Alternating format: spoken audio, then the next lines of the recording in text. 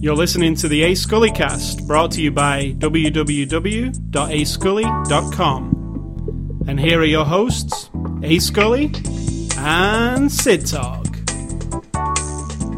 Our before the after the show discussion was about... Let me just tell you, he thought it would be so boring to you that we shouldn't tell you. I think that's a little horseshit, because whatever we're talking about, if it's interesting to you and me, no offense to anyone listening, I don't care what they think. We were talking about the English soap opera EastEnders that we watch. How many years have we watched this show? And when we say soap opera, all the Americans in the audience are going, ugh, soap opera. Yeah, it's not All My Children. It's not like General Hospital. Although I have, to be honest, I haven't watched any of those for many years. But it does have high drama at times, but it's a little more based. It's like you would watch it and go, well, that's very British, because obviously it's in London and stuff. But Americans would know what I mean. It's not glamour. It's not shiny. They're not rich. They're not glossy. It's not working class. It's not like Jerry Springer slapped into a soap opera all the time. No, it's like working class people, day-to-day lives, interesting situations, etc. Like, sometimes it can get a bit crazy, like a serial killer or something, and then sometimes it can... There wouldn't have had one of those. Well, we've had a weird preacher guy who was... It was as close to as you could have. Yeah. So there has been a killer. But that's really rare. Most of the time, it's like interesting, like... Let's see. Illegitimate babies. Who's the father of the baby? Who beat up who? Who raped who, unfortunately? We've had a few of those stories. Spousal abuse. And lots of who killed who. Was in there? Yeah, spousal abuse, that's rare. But there's a lot of so-and-so died and... Oh, yeah, there was even, like, child molesting covered. One time. It's pretty... That sounds really bleak. But it's kind of both. It's like about how... the character copes or doesn't cope. Yeah, and sometimes they mix humour with, like, something really awful, like in the same, almost back-to-back scenes. Like, if we're watching an episode and something kind of wacky is happening, we're like, uh-oh, something bad's gonna happen. These two characters are having some funny banter, and the next scene is gonna be something really bad happening. Now, EastEnders has been on the air nearly 30 years in England. And I'm talking, like, 4 times a week. Used to be 5 times a week, but 4 times a week for 30 years. I have seen the last 14 years, never missed an episode. That's crazy. And I've also seen probably 7 years of here and there. Like, it's on, I'll watch it, when I used to live in England. So I've watched a lot of EastEnders. You've watched 14 years of EastEnders, which is crazy. What TV show do you watch 14 years of? Oh, our soap operas said a couple of them were cancelled. Have been on for 70 years. Yeah, but what? You've never watched? Not me, but no. I mean, there are people who have watched All My Children since the day it started. Didn't that get cancelled? I think so. And then came back, maybe. I think that might have happened. I don't even know. I don't keep up with TV stuff. But anyway, EastEnders, it's BBC. All I care about is Antiques Roadshow. Yeah, it's made by the BBC, so it's kind of really good quality, because the BBC make good quality programming, I think. Might be biased. If you've never seen it, give it a shot. I think it would be hard just to grab a copy of an episode of EastEnders and then watch it, though. Because let me tell you this, what people think about British TV, and then we'll move on to the movie, I assume, is that when I was growing up, we have PBS, which is the public broadcast station, network, whatever. And on PBS, they used to do Masterpiece Theatre. And Masterpiece Theatre was the guy in the chair, and then there would be scenes that were basically like a play that someone had a 1970s camera pointed at, and that was it. You played out... Was that from Britain? A British show? Yeah, Masterpiece Theatre. It's still from England. But, I mean, that would be some people's impression. And you'd be watching it, and you're like... They're on, like, a dark stage, and there's just a static camera. Oh, right, I see. And they're doing a play, but it's Masterpiece Theatre. And it's very, like... a little bit like... Other than that, that's the only experience I ever had with British TV. And Monty Python. Yeah, but you know what? I don't know how many people associate that with... Exactly. I don't know how many people associate that with... And that would have only been on cable, to my knowledge. I do not know. But Benny Hill is bizarre to me, because Benny Hill was a thing that in England... It was, Benny Hill. Kind of to most people, it was like, Benny Hill's on. But it became this export that everybody went, in Britain they have this thing called Benny Hill. And I think to a lot of British people, it was like, oh, please. So don't there you go. Have We that. have Masterpiece Theatre, Benny Hill, Both. and Monty Python. That would have been my any experience even through my teen years into my adulthood of British people and British television. I never watched Bond movies. Oh, it's obviously a bit different now. EastEnders has changed over all those years too. If you go Sure. back and watch the first episode, it's Very not 80s. quite as Yeah. not the same thing. It looked a little like Masterpiece Theatre. Yeah, We've seen a couple of clips, pretty and it's musty like and there's dark. like a soundstage and a camera. Yeah. It's kind of dark It looks very dark. and like real, not like glamored up and lighted up like an American one. No. So that's our EastEnders discussion for the I think that was fascinating. I don't care what you say. So it is, or it will be when you listen to this podcast, Saturday, February the 1st. So February has arrived. Did January go really quick? But or that's was that not just me? today. We're doing it early. Did January go really quick, or is that... My life doesn't go that way. I just take each day as it I comes. felt like January just disappeared immediately, like it was... Then either you're really, really busy in life or you're really bored. Those are your two options. You wouldn't be really bored if it would be really slow if you were bored. No, you turn around and go, oh, where'd that go? My life is just droning away. January's gone. Or you turn around and go, holy shit, I've been so busy, I didn't even pay attention. The time is flying because I've been having such a good time. So, this is after the show number 312. The movie we're looking at this week is Rush. This is a 2013 movie released on Blu-ray on the 28th of January, so you can pick that up right now. Actually, it came out yesterday as far as we're filming. It's not a documentary about a band. No, it's rated R. It's from our friends at Universal. And Sid Talk, you give us a synopsis of Rush. There was a real-life rivalry between two Formula One racers back in the middle of the 1970s, and that's what this is about. It's more dynamic than I'm letting on, but I mean, that's what it's about. The true life slice Story. of life out of this one particular year, the year of 1976. And the two drivers we're talking about are Mr. James Hunt and Mr. Nicky Lauda. Yeah, I think you're better, because I know zero about this. Like, zero. I didn't know the difference. I didn't even know there was more than one formula kind of racing, so I know nothing. Did you think formula was something you give a baby?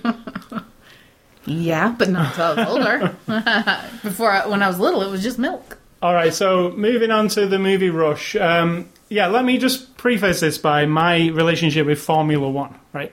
So Really? I've always been into racing cars, and obviously you see me play racing games all the time, so I love racing. I've never raced a racing car, but I do love racing cars and racing of cars, and I don't like sport, so that is I don't see it as sport, though. What do you mean? Racing cars is a sport. It is, but I never saw it as a sport. I've always thought, all these things are boring, but I get ya. this is a sport. This is not a sport. So, when I was like, how old would I have been? 7, 6. Yeah. I used to watch, in fact, I remember quite clearly these races between James Hunt and Nicky Lauda. So, 76 was a big deal, obviously. You'll tell when you see this movie. And I used to sit down with my dad and my grandma and my granddad, and we would sit and watch these races. They were on a Sunday afternoon. We would sit there and we would... And as you don't know, but a Formula One race is around 70 laps of a track. 74. So they last, 4 hours. It's not a short thing. Like NASCARs today. So I remember sitting there and watching them. It was always really exciting. And my grandma would buy me little die-cast racing cars. And I had a James Hunt car and a Nicky Lauda car. I can remember them very specifically. I also had, the black car that you see in this movie with the gold writing on it. I had that Like because... Mario Andretti. Yeah, and I had that because my grandma smoked those cigarettes. And she got it free with the cigarettes. So I had that little car. So you had a Marlboro car Yeah. and the other cigarette All car. these cigarette cars. And when we I sat was and going to watched, say, when you sat down and watched, they were all smoking. Everybody was smoking. So, and Hopefully drinking. you're on down the floor below the Playing smoke with the cloud. cars. Yeah. And I had one of those little slot car racing tracks where you press the button and they go around, and they were Nicky Lauda and James Hunt. It was a big deal. I was always fascinated by it. I didn't understand the human drama behind it because I was a kid. But the cars and the colour of the cars, and my grandma It's like wrestling of the 70s, would have been in America with the rivalries, except, and I'm going to turn off some people here, but with an actual skill. Yeah. The driving skill involved, whereas the wrestling was more all about, I don't know, 70s wrestling might have been different, but I can remember vaguely comp things between wrestlers. Not like it is now. Not like the, whatever, Raw and all that shit, but I mean, back then... That is like a soap opera now. The wrestling. And back then it was that more of a sporting rivalry kind of thing. A little bit. Not really sporting, but But I watched none of it. But the Formula One racing was always interesting to me. I can remember that, sitting on the floor and it was on, and listening to Murray Walker, who's the famous commentator who they use a likeness of him in this movie. And, that hearing that voice, I knew the racing was on. So I have a history with it. And this movie tells the true story of these two guys. True story. I'm doing quotation marks. I feel this is a little more on the mark maybe than the last true stories that we've watched. You mean The Fifth Estate? And there was one before that as well. Yeah, so... Forget it, though. I knew I was going to like this movie. I didn't know how much. I thought it could have... How could you know you're going to like it? Because the subject matter is definitely... If there's any racing cars going around the track and these dudes are in it, I'm going to like it. Because it's going to bring back memories of watching these Grand Prix when I was young. I didn't know how much I was going to like it because I didn't know how over the top it was going to be. With a name like Rush, Like, is it going to be like Fast and the Furious or something? Could have been like the Will Ferrell movie.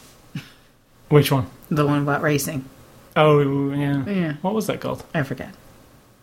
I can see it. Sacha Baron Cohen was like the bad guy. It was a rivalry. Yeah. Oh, wow, I forgot what it was called. It's going to drive you crazy. And you know what? I got it free with my PS3. It was like in the box. You did. And I went, and never watched it. I watched about half of it and never finished it. Anyway, so Rush...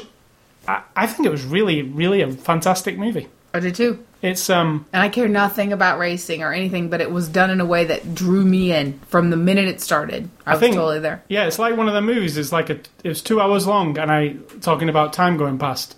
I thought, wow, is it over now? Like it just breezed by because the directing by Ron Howard. It's fast. Like there's a lot going on. Like I was talking about The Fifth Estate last week, there was a lot going on and sometimes you get lost by it because there's so much going on. This one, even if you're a non-fan of racing, I believe you can follow the story. Like me. And what I think happened, one of the big differences is that last week's movie, they wanted to squeeze in as many details. Obviously, they left a lot out. It's real life. There's a lot more going on. But they tried to put so much in. Whereas now, when we look up the real lives of these people, a lot of things were cut out, sort of just like left behind. Like the fact that one of the racers even had a kid at the time, and that's not addressed at all. So that's just a detail that, well, you know what? Instead of showing her pregnant and introducing the kid and how does he feel about having a kid, slice it out of there. We won't even address it. And that helps streamline, put you in the slipstream of the story that you're watching because it's not about that. And last week, they threw in a lot of stuff that might kind of help you, fill in some political details, but they could have done with a lot of cutting. Yeah, because this is just about this rivalry that's kind of brewing between these two men, and they even strip out every other competitor in the race. Mario Andretti's apart from Mario Andretti, yeah. They go, oh look, Mario Andretti was a decent racer, and he often passed James Hunt and Niki Lauda. So we'll mention his name a couple of times, but you might as well... They're just a bunch of other cars, so it's just really focused on these two guys.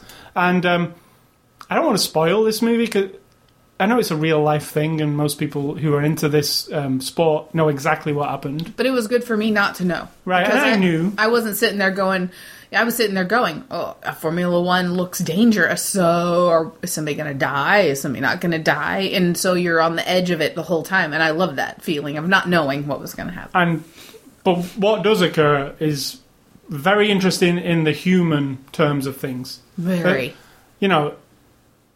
Without spoil, it's hard without being spoiling. Driven to a thing, and in our daily,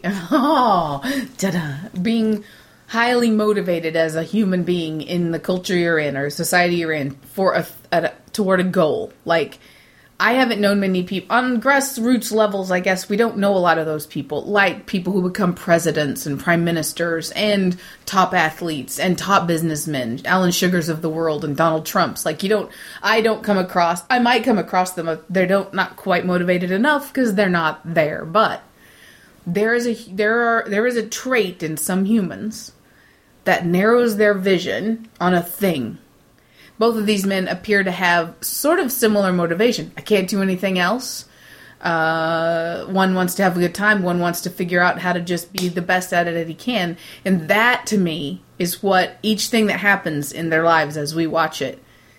That tunnel vision is the thing that is inspiring, because you think, holy shit, if I'm dealing with some of this stuff, how much fortitude would I have really in that moment to just stay focused on that one thing? I mean, car racing to people and to me seems like, oh my god, it's just boys and toys. Like, it truly is. It's just lame to me. I don't get it. However, it's a huge thing when it's your life to be the best at that thing, and there's nothing else about it. Like, there's nothing else about your life that doesn't come behind that thing. And I find that, as you say, you don't want to spoil it, but there are things that happen in their lives, little and big, just relationships and whatnot and whatever. And this is not spoiling anything, but there's a discussion they both have together where one of them says to the other, please carry on racing, because my thing wouldn't be as interesting if you weren't my competitor. If I didn't have my nemesis, or it makes you try harder, doesn't it? Because you have to beat that guy, or Because I think for him saying it, because for him there was only that thing, being the best at that thing, could be a bit boring and hard to motivate yourself. But that was his drive, and to have another person come along who he could use as a fire under his behind was, I think in life that works too. But I'm not that person. I don't know that I know anyone who's that. Maybe some of the people you know in life who are really frustrated, and you find them really dynamic and interesting, and they're really good at things, and people love them, and they're really good at speaking, and they're everything you just seem like you could be so much more. That could be the person who could be, but there's one element missing. That motivation, the confidence, or whatever.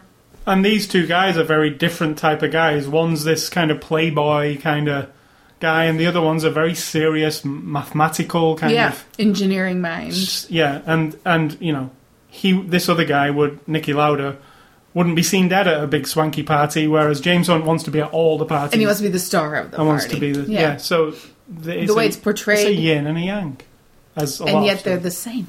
True. Which is what's really interesting about it. And now, what I really liked a lot about the movie is Ron Howard's filming of the actual races. I thought, the one that takes place in the rain, specifically, it makes it look extremely dangerous, first off. More dangerous than watching a televised version of it. Because it looks very clinical on TV. Yep. Nowadays, it does especially. The cameras are all very smooth, it's in high definition, it all looks very... This is like gritty 1970s racing cars. They look like they're just going to fall apart at any second. And this cinematographer has got these cameras everywhere, jammed in front of people's faces, and it made you feel like you were going really fast. I liked how it was edited together. There's some little bit of dodgy CG, I thought, at some points. A little bit. It looked a bit like James Bondy, where there's a background behind them. A little bit. Just occasionally, though. But they cut it so fast, it never kind of went, oh, God, that's horrible. But I thought it felt exciting. I was thinking, watching it, how does this feel to somebody who doesn't even understand this sport or know what this sport is? That'd be me.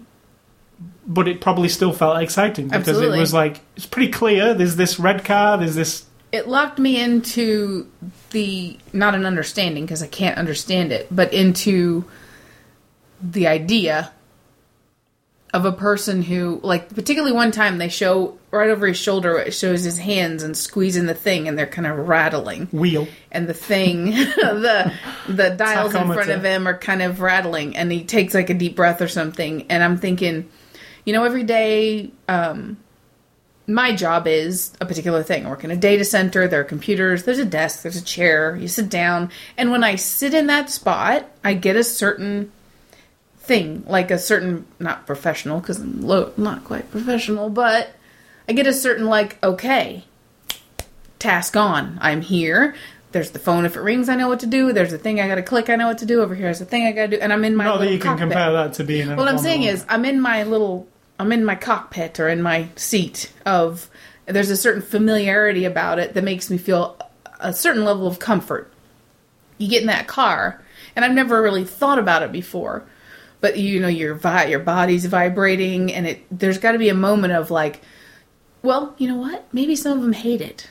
But I bet the ones who are like totally into it are like, this is where I belong. The title of the movie, Rush, is exactly what they're talking about. Double meaning. So, yeah, I think it was filmed really well. Let's move on to the cast, because that's what I wanted to... So Chris Hemsworth, who you know as Thor recently, plays James Hunt. Fantastically, I thought. Very good. And I've seen lots of interviews with James Hunt. Not only does he look like him... Not really, but he does some facial things. He and doesn't the look like movements of him him, at all. Yeah. that you can tell that he's been studying him. If you watch an interview with James Hunt, you'll see just the vibe of him as well. Like, and the accent's pretty good. Yeah, you know? because he's Australian, right? Or He's New Zealand. Australian and then he's playing British. Yeah, so you know, and it's quite a different accent compared to his. I didn't really have a fault with him. Me either. I liked him a lot. And I'm familiar with how James Hunt looks. So, and as soon as he was, I was like, okay, I can buy him as a James Hunt. And then Niki Lauda's played by Daniel Bruhl, who, until last week, I had no idea who this guy was. No. He was in last week's movie, The Fifth Estate. So much better And here this he is time again. around. He was amazing in this movie. Really good. Because he's like such a cold kind of character, Niki Lauda, he's very, like I said, technical and very, like, driven in this weird way. Like, it's not James Hunt. He had to kind of be cold, like play this thing cold. Even with his wife, like Cold, but then always gave you that, like, he's human inside. There's a human inside that and the relationship machine. with him and his wife, I liked. It was beautifully done. He even, you know, at a race, and then maybe he'd win a race, and his wife's there. There's this understanding. This comes I'm not first. this emotional man, Right? And this comes first. And she would just look at him and wink. But to him, it's like, it's not a bad thing that this is first. Right. That doesn't... And you just read it all in the way that he could look at her. Yeah, absolutely. I liked it when amazing. he proposed to her, actually. Yeah. It's one of the funniest things. Yeah, if I have to spend time with somebody, it might as well be you. Yeah. It's just like, oh, a poet. Yeah. It's really good. So, yeah, he had to play this cold exterior, and without any spoilers, he has to play this... And without it being like a caricature of like what you would think of as an Austrian or a German sort of cold. And when you meet the real person in the interviews, you can see he's not that. His mind is just very clinical. Like, it's straightforward. No bullshit. Like, if you know anybody who's a straight talker, that seems like this guy. Yeah. But without being like ruthless or like horrible. He just to me, it was like, I liked him. And then I was like, oh, why do you have to be such a dick? And then I was like, but I like you. I'm becoming a fan of this actor, though. Yeah. Now I'm like, wow, I've seen 2 movies, and I think he was quite good in one and very good in this one. I want to see more of this guy. You know, he's a famous actor in the country he comes from. Probably getting a lot of attention. 2 DVDs, 2 Blu-rays released in a short amount of time. And a big Ron Howard movie. I mean, like, you know, it's... So, yeah, I really, really liked him. And the second half of the movie, when he... The scene in the... Yeah, that scene, I don't want to spoil it. I thought it was an amazing performance because I could feel like somebody's drive. Absolutely. That's exactly what I felt like. That cemented in my mind that there are people, I'm not one of them, who can override every amount of obstacle in their way with this. And not only tunnel vision, it becomes like a pinprick of vision. Like there is only one thing that I am headed toward, and no amount of pain or suffering or problems or bullshit or drama is going to distract me, because it's just not. And I admire that to a degree. It can be the making of a person. I also find it it's kind of overwhelming to think someone's that. And that scene was very unpleasant for me. I bet it was.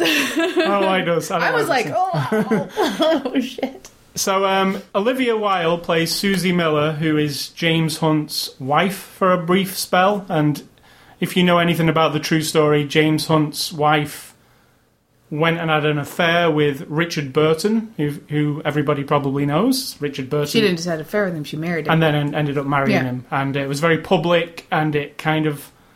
It marred his career a little bit. It was like he was this womanizer, and he got the bad end of it, that even though she went off to... Yeah, it was like...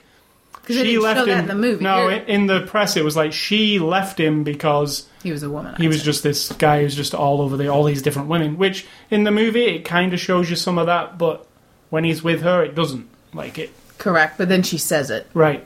The infidelity. So. Yeah, so Olivia Wilde plays that character fine. I don't think she was... Like you said, it didn't really matter. Could have been anybody.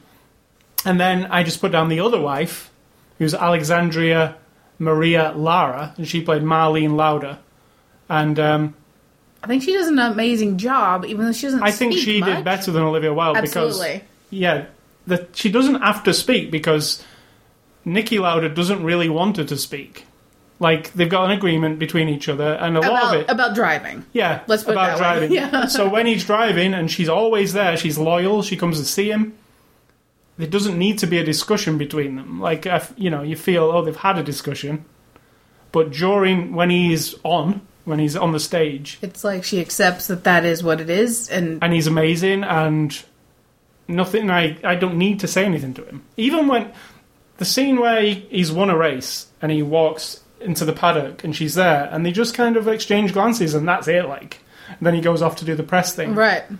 There's no hugging, there's no... Like, he doesn't... It's an interesting relationship, and portrayed well, I think, by them. Because it's an interesting way to think about if you are with a person who has this drive, that not that you are less important, but it is a priority in that person's life. You can't undo the person just because you want more of their time or their attention, because the thing they're doing is their life. You are part of their life, but that thing, it's like their arm.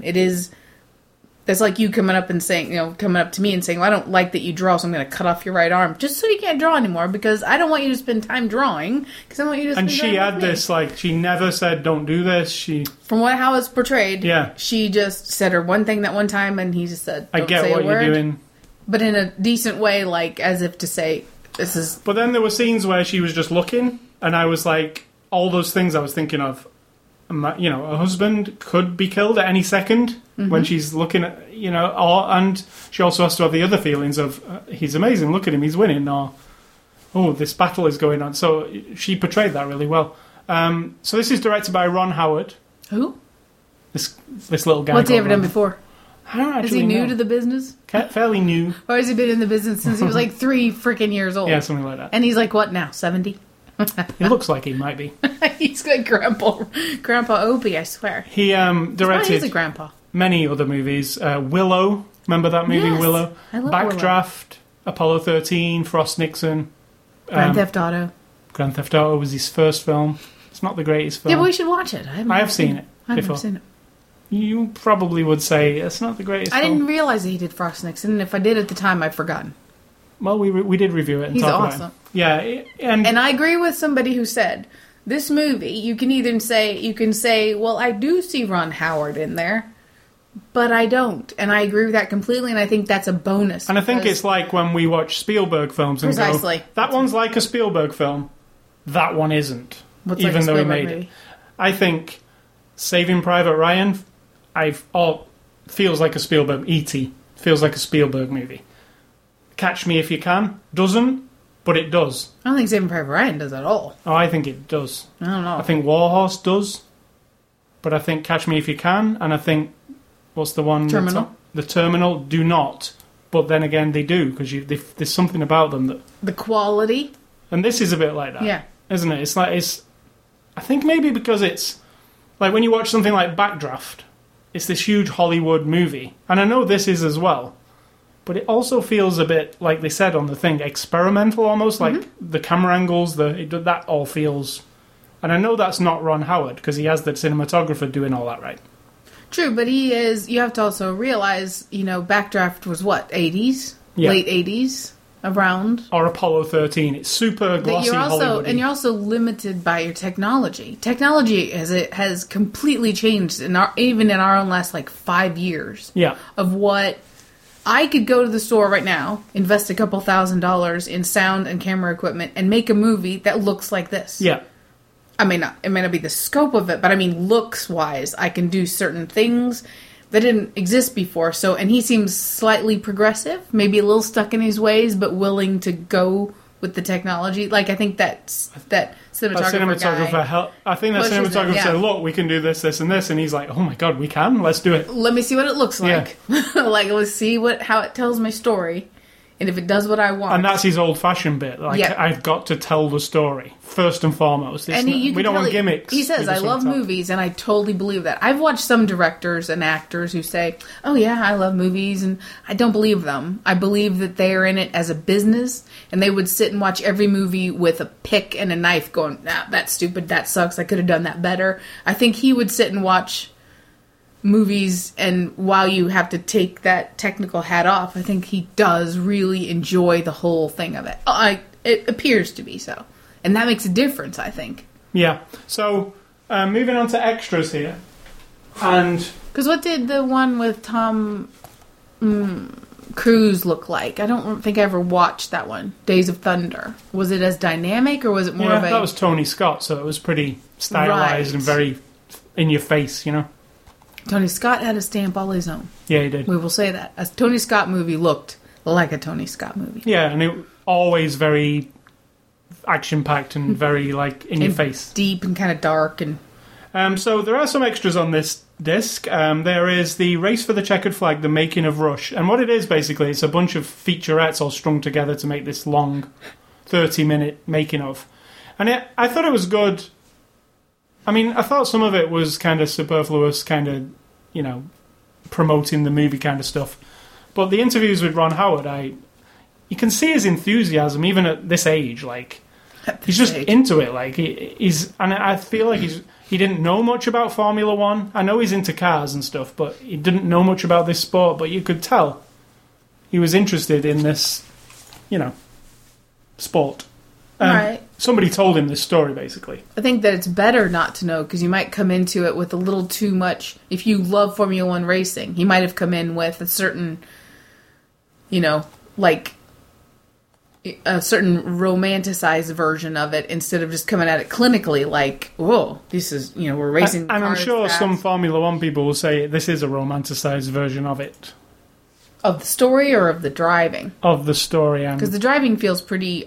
I don't know, but it feels pretty raw, and I felt the danger. The story is pretty romanticized, I think.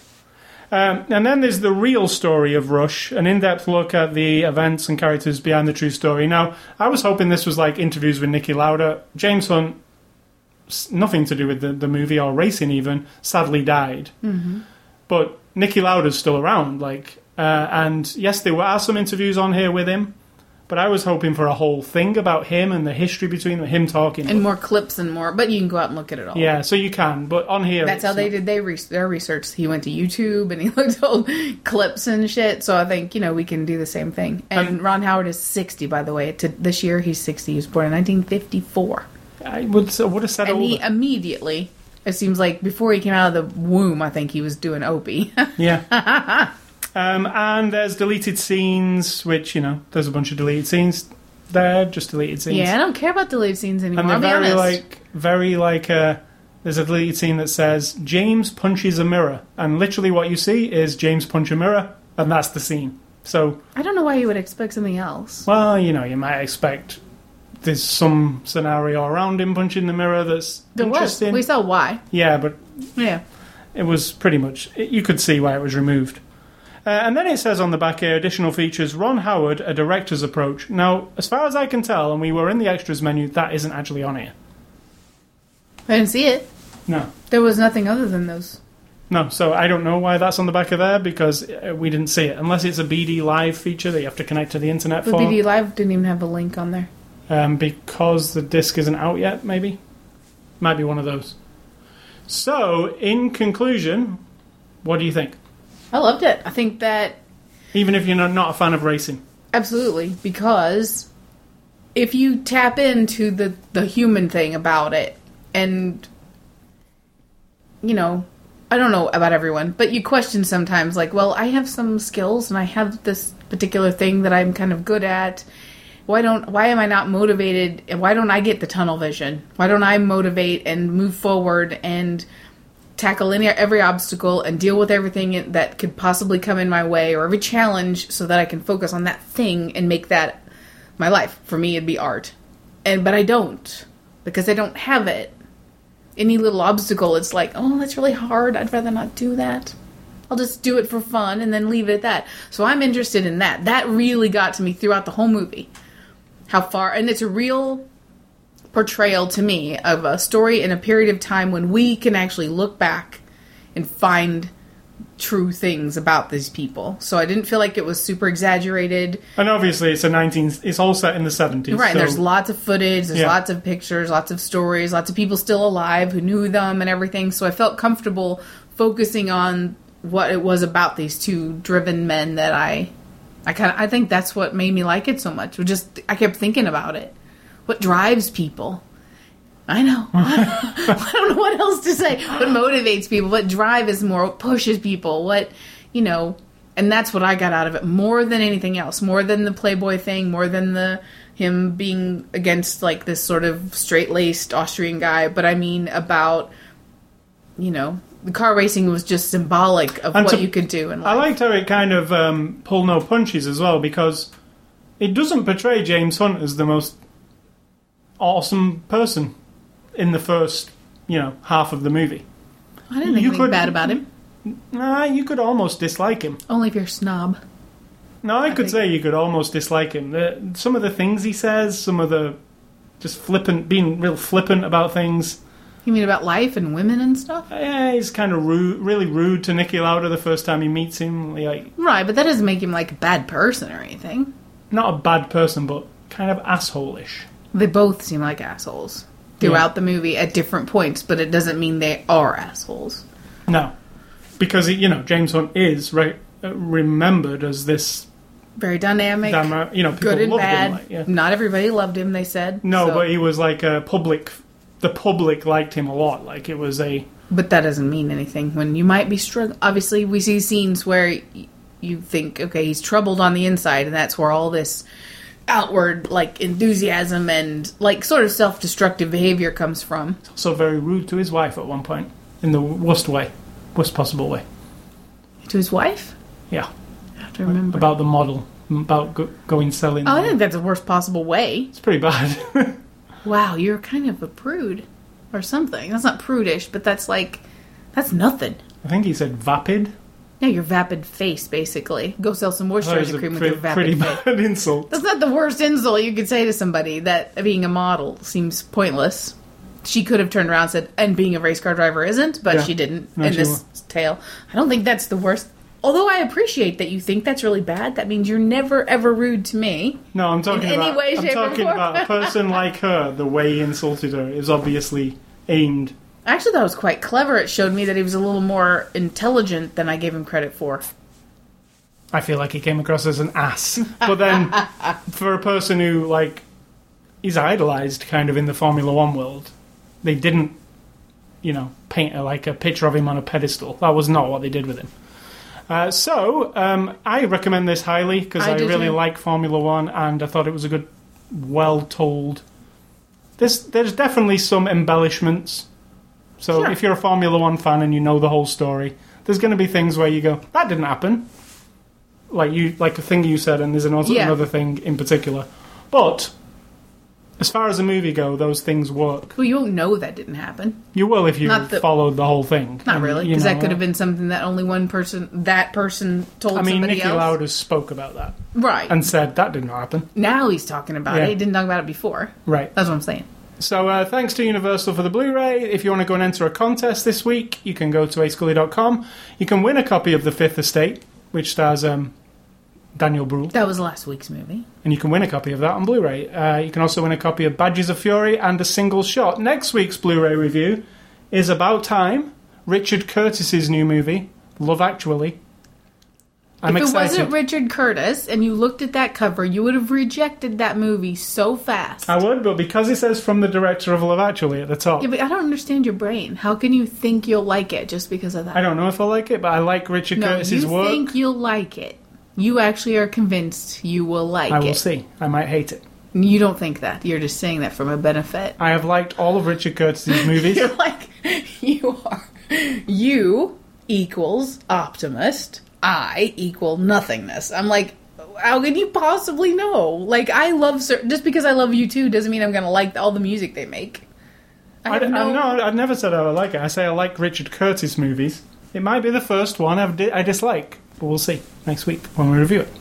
So... You can't even try to be pessimistic. Like, it's not even in your makeup, is it? There isn't one at all. Here's one thing I was going to say about Ron Howard. There are people that I watch in extras, directors, actors, and whatnot, and when they say things like, this isn't fresh and this isn't new, I just want to reach through and, like, smash their face because I just hate that shit. But when he says it, I'm like, oh yeah, that makes sense. I'm like mesmerized by Richie Cunningham because I'm like, I think I trust his opinion. I validate that Ron Howard knows what the hell he's talking about, and he can say the same shit to me that sounds really Hollywoody.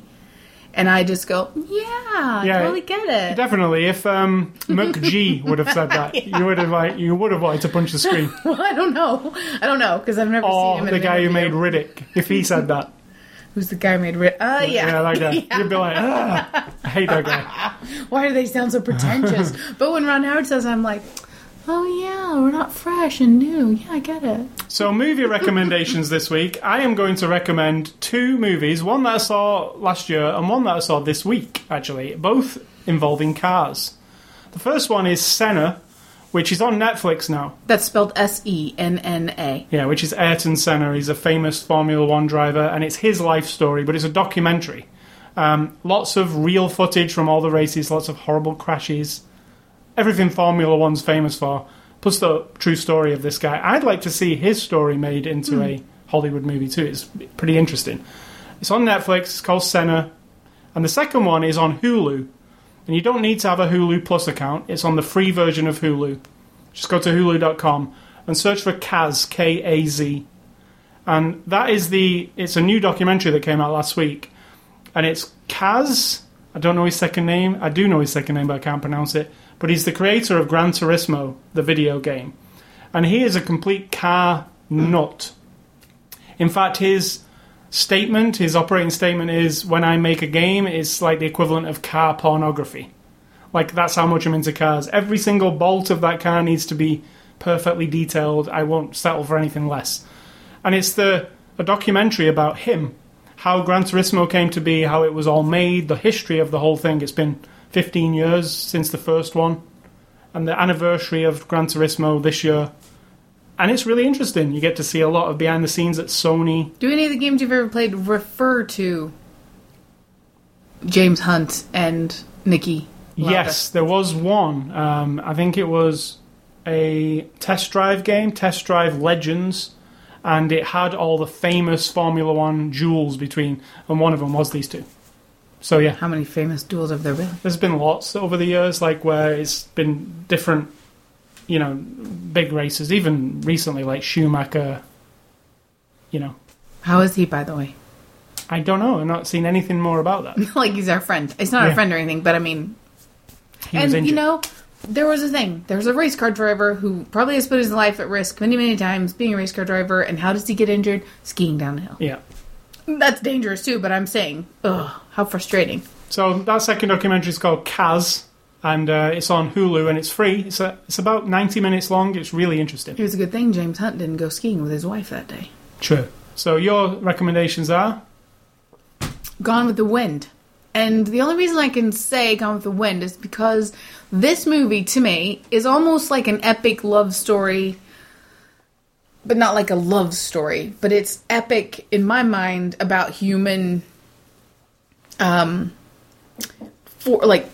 fortitude, Now, they are battling their own selves, and they put themselves in an industry and a job and all that stuff. But in Gone with the Wind, it's like, It's very dramatic. It's very Hollywood, obviously, but it's also the human spirit of just forging through something as terrible as a war, even though it's highly dramatized. And it's really, when I was watching extras of this and talking about trying to put together what the 70s looked like, then I was thinking of Gone with the Wind, and they were doing the same thing. They had to go back. It was 1930s, and they were making a movie that looked like Civil War. True. So, I don't know why it came to my mind, just like, technology and everything is one thing, but when the people making the movie really want to put you back in a place in time, that's, to me, that just came to my mind. And what was the other one? I forget.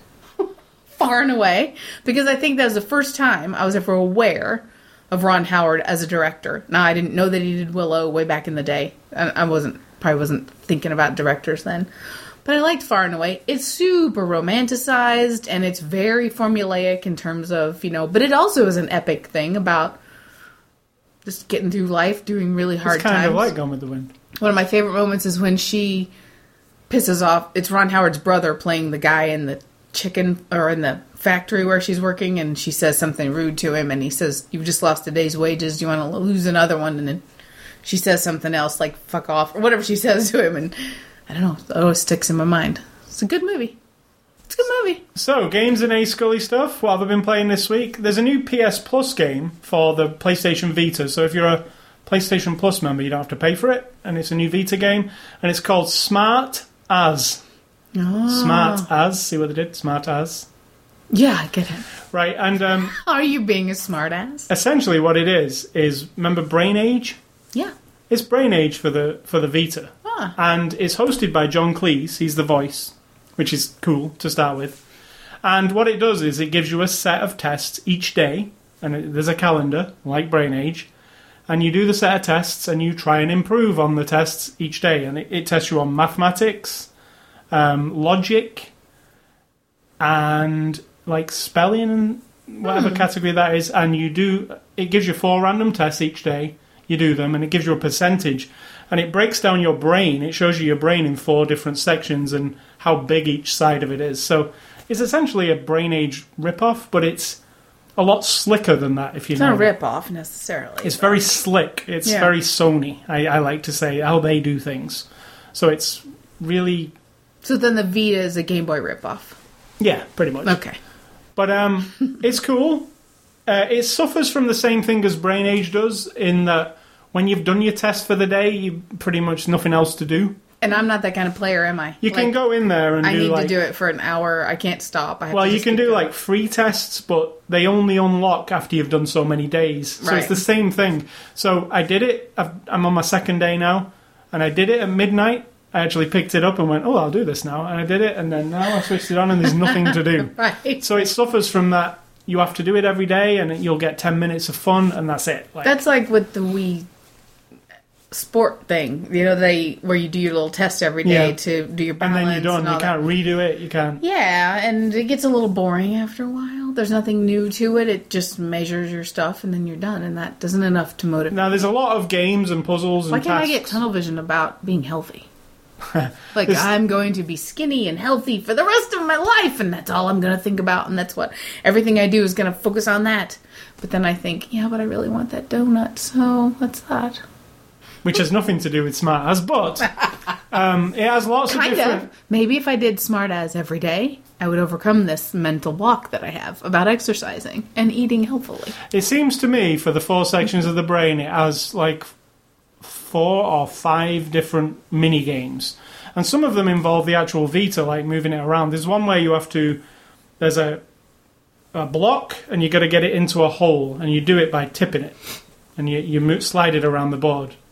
There's one where you have to, it's to test your reaction time. So it's like there's buttons on the screen, and some of them say front and some of them say rear, and you have to press either the front or the rear of Right.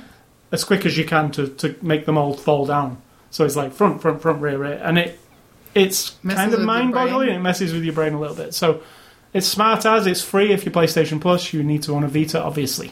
My other game I've been playing this week is on the PC, and it's called Mechanic Simulator 2014.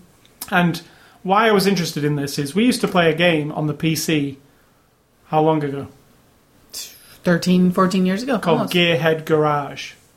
And it was- 2000 probably. Yeah, and it was literally like, you were a mechanic, and it was like a puzzle game. But here's what I remember. Yeah. And it was a puzzle game, right? Like, it was like... The customers come in, and she says that she's got a knock in the back, and it might be this, and these are the parts you need, and then you have to undo the car, and then... And then you get scored on... I don't know if it was how fast you did it, or was it this... I don't remember. Now, this one is not... There's no... It's a customer brings in a car, it says... exactly, there's some knocking on the right-hand side of my car, I don't know what it is. Now, you can put it up on the lift, and you can examine the car. You can even read the car's computer to see if there's any faults on there. And it's a lot more detailed than Gearhead Garage. It's very graphically cool looking. All the pieces... If you have to strip the engine, it's not just 4 pieces. There's lots of pieces. Like in Gearhead Garage, Yeah. it was like 4 big pieces. In this, every little piece comes out.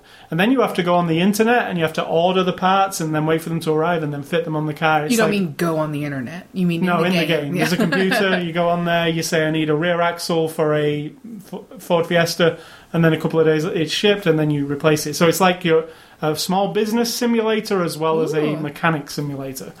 It's on Steam. I think it's... I don't know how much it costs. It's $10, I think. It's got a big career mode, and what's really cool is when you fix the car, or you think you fix the car, you can take the car on the test track, which is basically outside of the garage. You're just driving around like a bit of rough wasteland, but you can test the suspension, and you can listen while you're in the car and go, is that knocking gone, or is it still there, or is there some other noise? And then it gets more progressively complicated. Like at the beginning, it's like, I don't know why my car won't start, and then you open it up and the spark plug's missing or something. Eventually, it's like, Right. I don't even know what's wrong with my car. Can you fix it? It doesn't work. And then you got to look at everything. Right. And every single piece of the car is a different... When you look at it in the mechanic view, it's a different colour, ranging from green, that it's perfectly fine, to like really bright red, where it's like failing. So you've got to like examine everything, and sometimes you've got to take half of it apart to find a part that is broken on the inside. That sounds like real life. And it's really fun. Like, I like those. I wouldn't like to be a mechanic in real life, but there's something satisfying about taking something apart and then it working again. That's why I fix computers, probably. Exactly. There's something satisfying about that. Or even when, something satisfying about the other day, I went in the bathroom and our bathroom exhaust fan was making a horrible noise. I took it all out of the housing, I cleaned it all down, and then I lubricated it all, put it all back up, and now it's like 100% better, right? Well, 90% better. It's not going to be 100% better. for the age of it. And it's now like, you're on wow. the verge of taking apart your treadmill and figuring that out. I Yeah. can just tell. So, there's something satisfying about fixing things, and this game satisfies that. So it's Mechanic Simulator 2014. I don't know why they had to put the year on the end. Because next year they'll do a new one. Probably. But yeah, you can get that on Steam. So that's it for this week for my gaming. What's for dinner? What is for dinner? I don't know yet. Because my mother, my free-spirited mother, is coming to town, or is probably in town by now.